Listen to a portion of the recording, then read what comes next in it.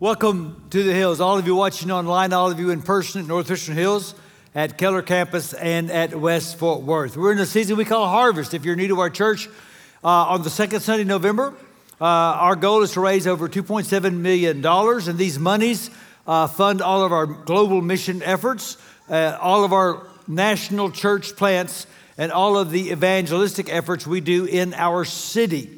And we are asking for nations and generations. So we're in 40 days of prayer. I ask you to join us. We're giving you prayer prompts every day on our YouTube channel. Today is day 15. We're praying for Dash Network. Jeremy Glover is leading us in that moment. I would invite even those of you that are online to join us, even if you may not be a member of our church.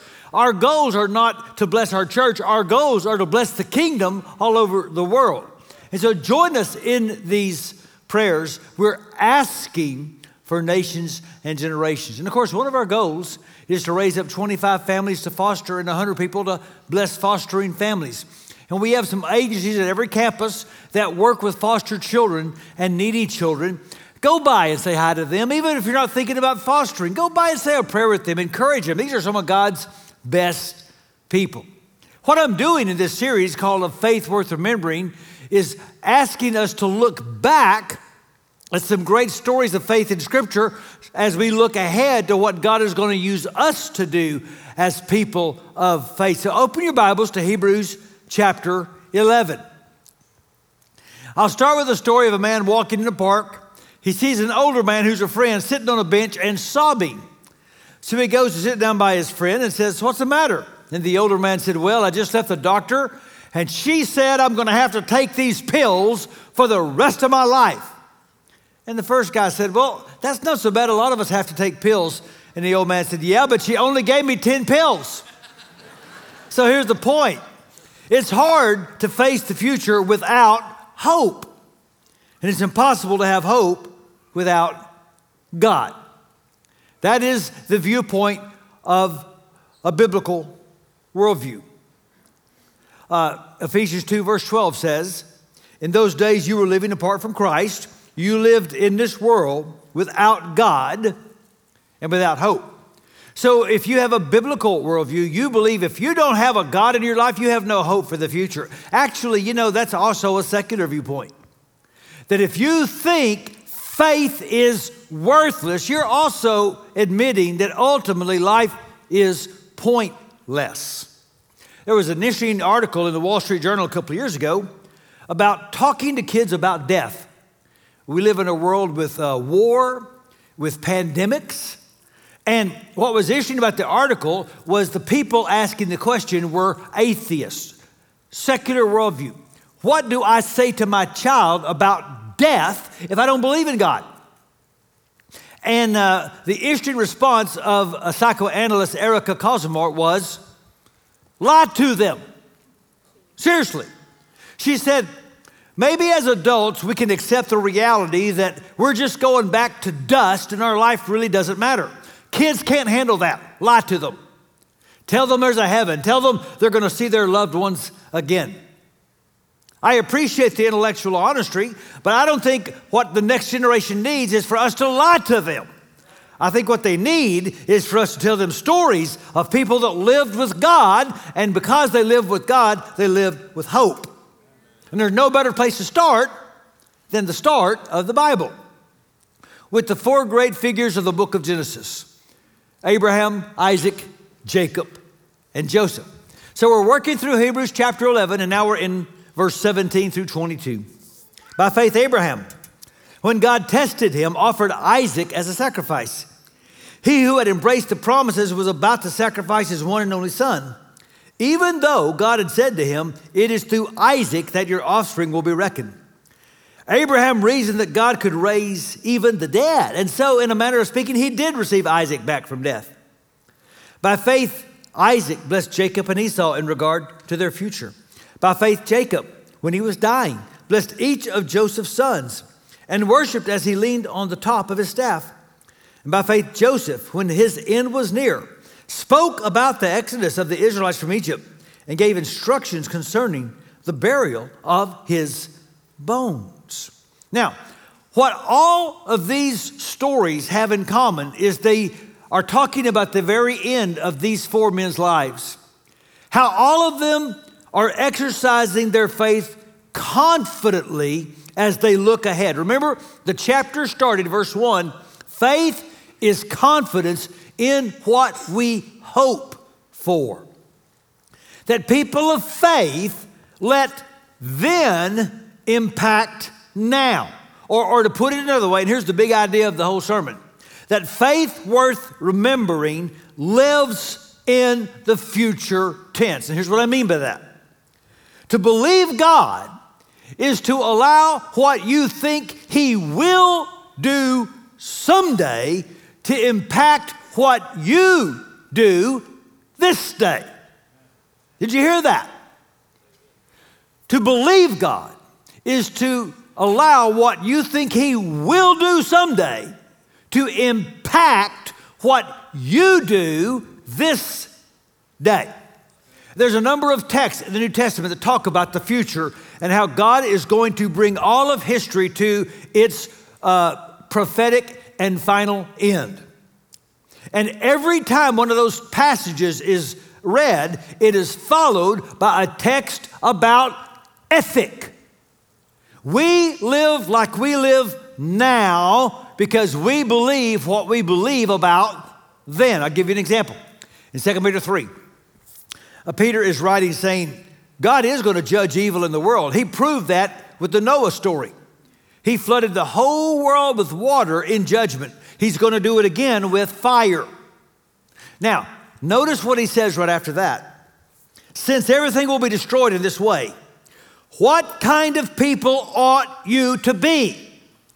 You ought to live holy and godly lives as you look forward to the day of God and speed its coming. Let then impact now. Live in the future tense. Scholars call this the eschatological viewpoint, which just means think about the end. Think about what's coming. You say, I don't know how to do that. Yes, you do. You did in high school and college. Remember when your teacher said, you've got a term paper due, and you waited to the very last night to do it. Why? Because you didn't want to write a term paper a week early and have Jesus come back and you got a wasted term paper, right? Think about it. All the time we think about the future we want and we make decisions today for that future we want. And so, we allow what's coming to shape who we are becoming. For believers, the future is now. And so these four great heroes of faith, Abraham, Isaac, Jacob, and Joseph, are going to teach us how to live in the future tense. And here's the first thing we teach us, that you frame your life around God's promises. You see, the writer said that Abraham was a man who had embraced the promises. So what is promise? Promise is God's will and power to create a new future out of a barren past. Promise is God saying the way it is not how it has to stay. That's promise. What is faith? Faith is my capacity and will to embrace that promise of an announced future with so much passion, I move in its direction. Promise is God saying, this is how it's going to be.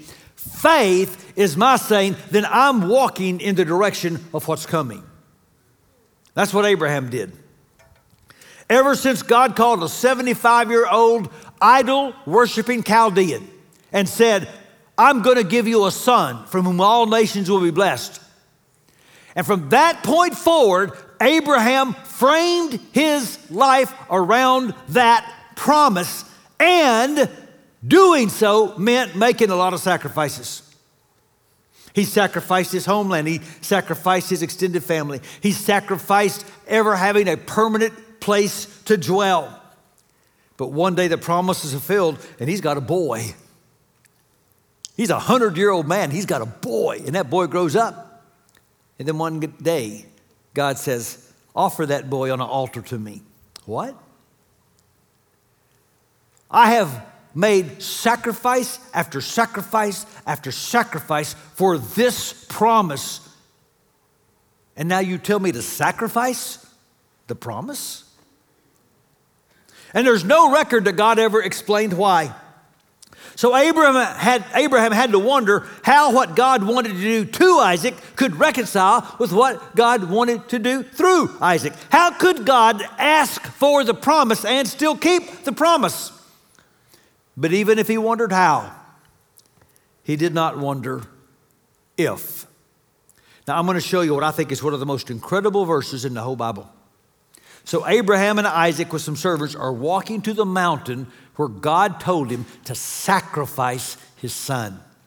And it says in Genesis 22 verse 5 that he said to his servants, "Stay here with the donkey while I and the boy go over there. We will worship. And then, look, we will come back to you." Two of us are going up the mountain, two of us are coming down. This is not unconscious prophecy. This is unwavering faith. So they went up that mountain to worship, and I know what song they were singing.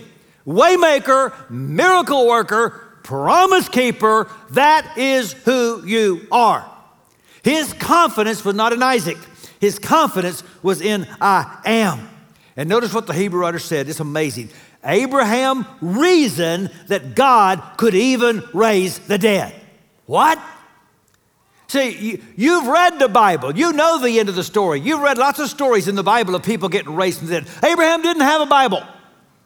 There is no record to this point that anyone has ever been raised from the dead. He's got a dilemma. God made a promise. God wants the promise back. And so he reasoned, I don't get it, but after I slay this boy, he's going to come back to life. Now that's faith. Not in Isaac, in I am. You see, Abraham reasoned that resurrection was more compatible with the character of God than contradiction. After all, Isaac was the fruit of a dead womb. He's already seen that God can take things that are dead and make them alive again. And so he kept his conviction that every promise of God would be kept.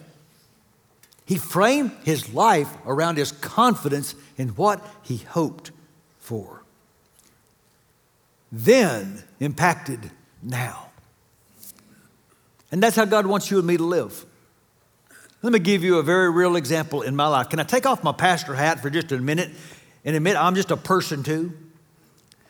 Now, my wife and I, we've always tried to be generous people. We've always tithed to our church. Beyond that, we give to other Christ-centered causes. Beyond that, we try to be radically generous at our spring renew offering and our fall harvest offering. And so our harvest offering is coming up, and we want to be radically generous. Well, last week I was on a trip, and I got back yesterday and checked my mail, and I made a mistake. I opened an envelope that gave me a report of how my retirement savings have done the last 5 months. And it was depressing. In 5 months, I've lost more money than it took me 5 years to save. And fear set in. How can I be generous? Times are hard. I've got a future to think about. Who's going to take care of me when I can't preach anymore? And then I remembered the promise of God. Seek first the kingdom. And everything you need to flourish as a follower of Jesus, I will make sure you have. Amen. So I've got to make a decision in a month when it comes time for harvest offering. Am I going to live in the future tense and trust my God? Or am I going to let present fear decide who I become? You do too. We have to decide, am I going to frame my life around the promise of God? Abraham lived in the future tense, and it impacted future generations. The writer says, by faith, Isaac blessed Jacob and Esau in regard to their future, and by faith, Jacob, when he was dying, blessed each of Joseph's sons. So what do? You frame your life around God's promise, and next, you name your identity as God's heir. You see, Isaac and Jacob were patriarchs and they were princes, but they never forgot that they were also pilgrims. And by blessing their boys, they were calling them to frame their lives around the promises of God, just like their father and their grandfather had done. They were reminding their boys that they were part of a bigger story. And you cannot know what story to join if you don't know what people you belong to. And that's what makes Jacob's blessing especially significant. He blessed Joseph's sons. Why is that a big deal? Now remember, Joseph has spent all his adult life in Egypt. He was sent down to Egypt as a teenager into slavery. He married an Egyptian woman. He's got 2 sons, Ephraim and Manasseh, and they are half Egyptian. And Jacob made a point before he died to call for those 2 boys because he wanted them to know they might be half Egyptian, but they are full heirs of the promise God made to Abraham. So listen to how this old man blesses his grandsons. Genesis 48. Now then, your 2 sons born to you in Egypt before I came to you here will be reckoned as mine. Ephraim and Manasseh will be mine, just as Reuben and Simeon are mine. Now Israel's eyes were failing because of his old age, and he could hardly see. So Joseph brought his sons close to him, and his father kissed them and embraced them. And then he blessed Joseph and said, may the God before whom my fathers Abraham and Isaac walked faithfully, the God who has been my shepherd all my life to this day, the angel who has delivered me from all harm, may he bless these boys. May they be called by my name and the names of my fathers Abraham and Isaac. And may they increase greatly on the earth. He blessed them that day and said, in your name will Israel pronounce this blessing. May God make you like Ephraim and Manasseh. I want you to imagine how those boys felt that day. Their grandfather takes them and puts them in his lap, and he hugs them, and he kisses them, and he prays over them. God bless these boys. May they wear the name and own the promise you made to Abraham. May generations not yet born want to become like these 2 boys. You see, people that live in the future tense have to know who they are. They have to know that they're heirs of God. They have to know who their citizenship is really aligned with.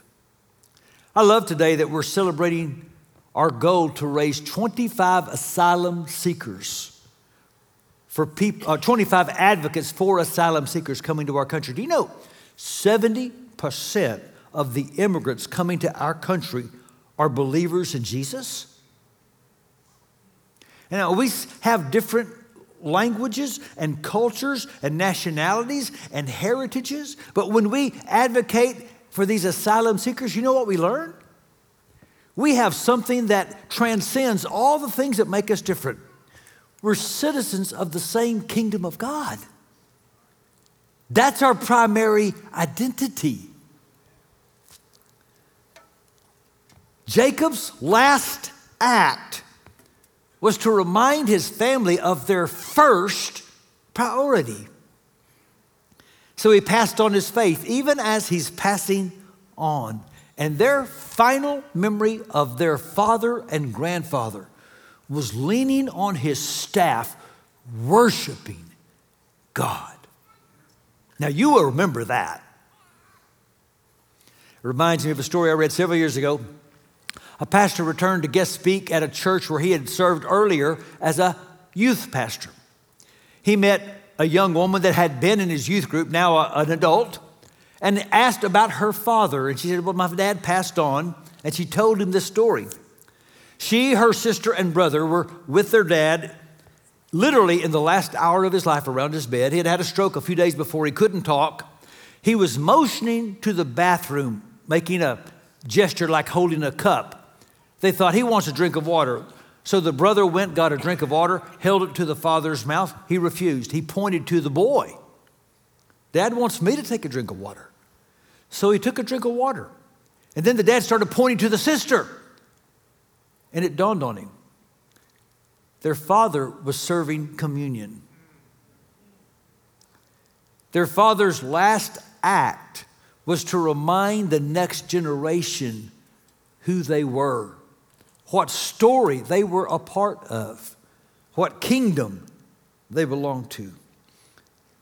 People who are sure of their identity as God's heirs live very well. They die well too. And that leads us to Joseph. By faith, Joseph, when his end was near, spoke about the exodus of the Israelites from Egypt and gave instructions concerning the burial of his bones. How do you live in the future tense? You frame your life around the promises of God. You name your identity as God's heir, and you proclaim your confidence in God's faithfulness. And that's what Joseph did. And it's interesting to me, the Hebrew writer had such a rich library of stories about Joseph he could have spoke about. How, as a young man, he had dreams and visions from God about his family. How he was sold into slavery but did not turn his back in bitterness upon God. How he was seduced by a powerful woman and said no and protected his purity even though it put him in prison. That even in prison he stayed faithful to his God and became an interpreter of dreams, and he wound up being a prince of Egypt. What a story. You could make a movie about that. But out of all that, you know what he chose? He chose, by faith, Joseph, when he was about to die, told his brothers, don't bury me here, bury me there. Now he said, that's not a very big deal. That is a huge deal. They had taken the boy out of Canaan, but they had not taken Canaan out of the boy. And after all these years, Joseph was still a Hebrew at heart, and he cared more about God's promise than Egypt's prestige. Think about the kind of funeral he could have had. He would have been on the TV for days. They would have built a pyramid for him. Joseph said, no, just put my bones in a box and give the box to my brothers. Now, I'm sure they embalmed him like an Egyptian, but his final instructions were a stunning rebuke to Egypt. His faith was worth remembering because Joseph still remembered. It said he spoke about the Exodus. The Hebrew word literally means he remembered. He remembered something that hasn't even happened yet. He could remember prophetically because of a promise that had been remembered consistently. Go back to Genesis 15. The Lord said to Abraham, know for certain that for 400 years your descendants will be strangers in a country not their own. They'll be enslaved and mistreated there, but I will punish the nation they serve as slaves, and afterward they will come out with great possessions. And Abraham told Isaac, and Isaac told Jacob, and Jacob told his sons, and Joseph told his brothers. Remember what God said. Our future is Exodus. We're going back where we belong. And for centuries, the coffin of Joseph preached a sermon calling on the Hebrew people to live in the future tense and proclaim confidence in the faithfulness of God. I want you to think all those hundreds of years while they are doing back-breaking labor as slaves. What kept them going? Perhaps one thing that helped was a sight of a coffin. A coffin that preached a sermon. The sight of his bones kept the dream alive for future generations in spite of all their adversity. Someday we will Exodus. I think Joseph filled more people with hope after he died than he did while he lived. Because a faith worth remembering clings to the promise of a promised land. Faith is confidence in what you hope for. I've mentioned before, in college, I lived in an apartment with 4 guys, and one of my roommates was Max Lucado. Now today, he's maybe the world's most famous Christian author. Back then, he was just Max. After college, he went off to Miami for an internship to prepare to go to Brazil to be a missionary. I stayed in Atchley, and I was preaching for a church. I got a call about a year or 2 later from Max. One of our roommates, a man named Tim, died in a car wreck. Now, in college, you might have a fleeting thought that someday I might go to the funeral of somebody I knew in college. You don't think it'll be when you're 23. And so Max and I drove to Dallas to go to Tim's funeral. 2 weeks later, Max wrote me a letter. There were no texts and emails back then. Max has written many great books. I've read most of them. But of all the things he's ever written, nothing has personally inspired me more than the way he signed that letter. Rick, keep your eyes on heaven. Faith is confidence in what we hope for. And hope has to be based on a foundation nothing in the future can destroy. Let me say that again. You can't live without hope. But if your hope is in something that can be destroyed by the future, by a pandemic, by a job loss, by cancer, by a stock market downturn, if your hope is in something the future can destroy, you don't have hope, you just have a weak wish. My hope is grounded in something the future can't touch. My hope in what God is going to do is grounded in what God has already done. 1 Peter 1:3. Praise be to the God and Father of our Lord Jesus Christ. In His great mercy, He's given us new birth into a living hope through the resurrection of Jesus Christ from the dead. My hope has a why. Jesus Christ came back from the dead. And Jesus Christ is coming back again. And so hope in Exodus is the genesis of my faith. And I'm reminded that I'm headed to a promised land, not by a box full of bones, but by a tomb that is completely empty. My hope is real. Even though it's not fully realized, I'm having to live in the future tense. And right now, just like the Hebrew people at slavery, life can be really, really tough. But I remember the promise. Paul put it like this in Romans 8. I consider our present sufferings are not worth comparing with the glory that will be revealed in us. And so we finish strong because we remember our story is not yet finished.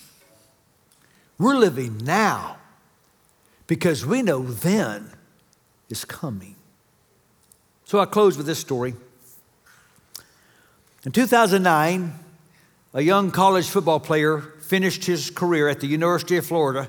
It might be the greatest college football career ever. His name was Tim Tebow. As a freshman, he quarterbacked his team to the national championship. As a sophomore, he won the Heisman Trophy as the nation's best college football player. As a junior, he led his team to a second national championship. As a senior, he won every game except the last one. So after the season, ESPN and Home Depot have an award ceremony for college football. Tim Tebow was up for 6 awards. So he goes to Orlando for the event, and the night before there's a banquet, and he's sitting down. Someone taps him on the shoulder and says, there's someone that really wants to meet you, Mr. Tebow. He said, okay. So he goes out to the foyer area, and he meets a young woman named Kelly Fonan. She was from Virginia. She was a teenager. And Kelly was battling brain cancer.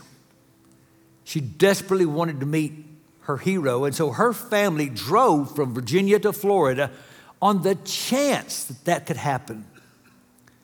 And Tim Tebow learned her story and did a rather remarkable thing. He said, Kelly, I don't have a date tomorrow night. Would you be my date? Let me show you this picture. They're walking into the ceremony together.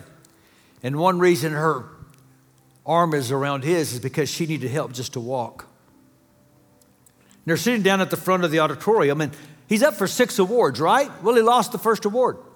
He didn't win the second one. He didn't win the third one. He didn't win the fourth one. And I heard him say on a podcast, it started chapping me. I was a pretty good college football player. I should win something. He was winning nothing. And then he felt a tap on his shoulder. It was his mother sitting behind him. And she leaned forward and she whispered, Timmy, which is what she still calls him. Timmy, you have already won tonight. You just don't get the reward until heaven. And it brought everything back into perspective. And he realized in that moment, his greatest win that night was to be beside someone God loved that he could bless. You let then impact now. So, why are we still talking about some people? Why is their faith story still living on? Because they had a living hope. You can too. Bow your head. I want you to do something. Think about something right now in your life that's pretty hard that you're dealing with. We all have our stuff. Think of something that's kind of hard you're dealing with right now. And then just for a moment, reflect on this thought. How does what I believe about what God is going to do in the future affect the way I think about what I'm going through right now? Meditate on that for just a moment.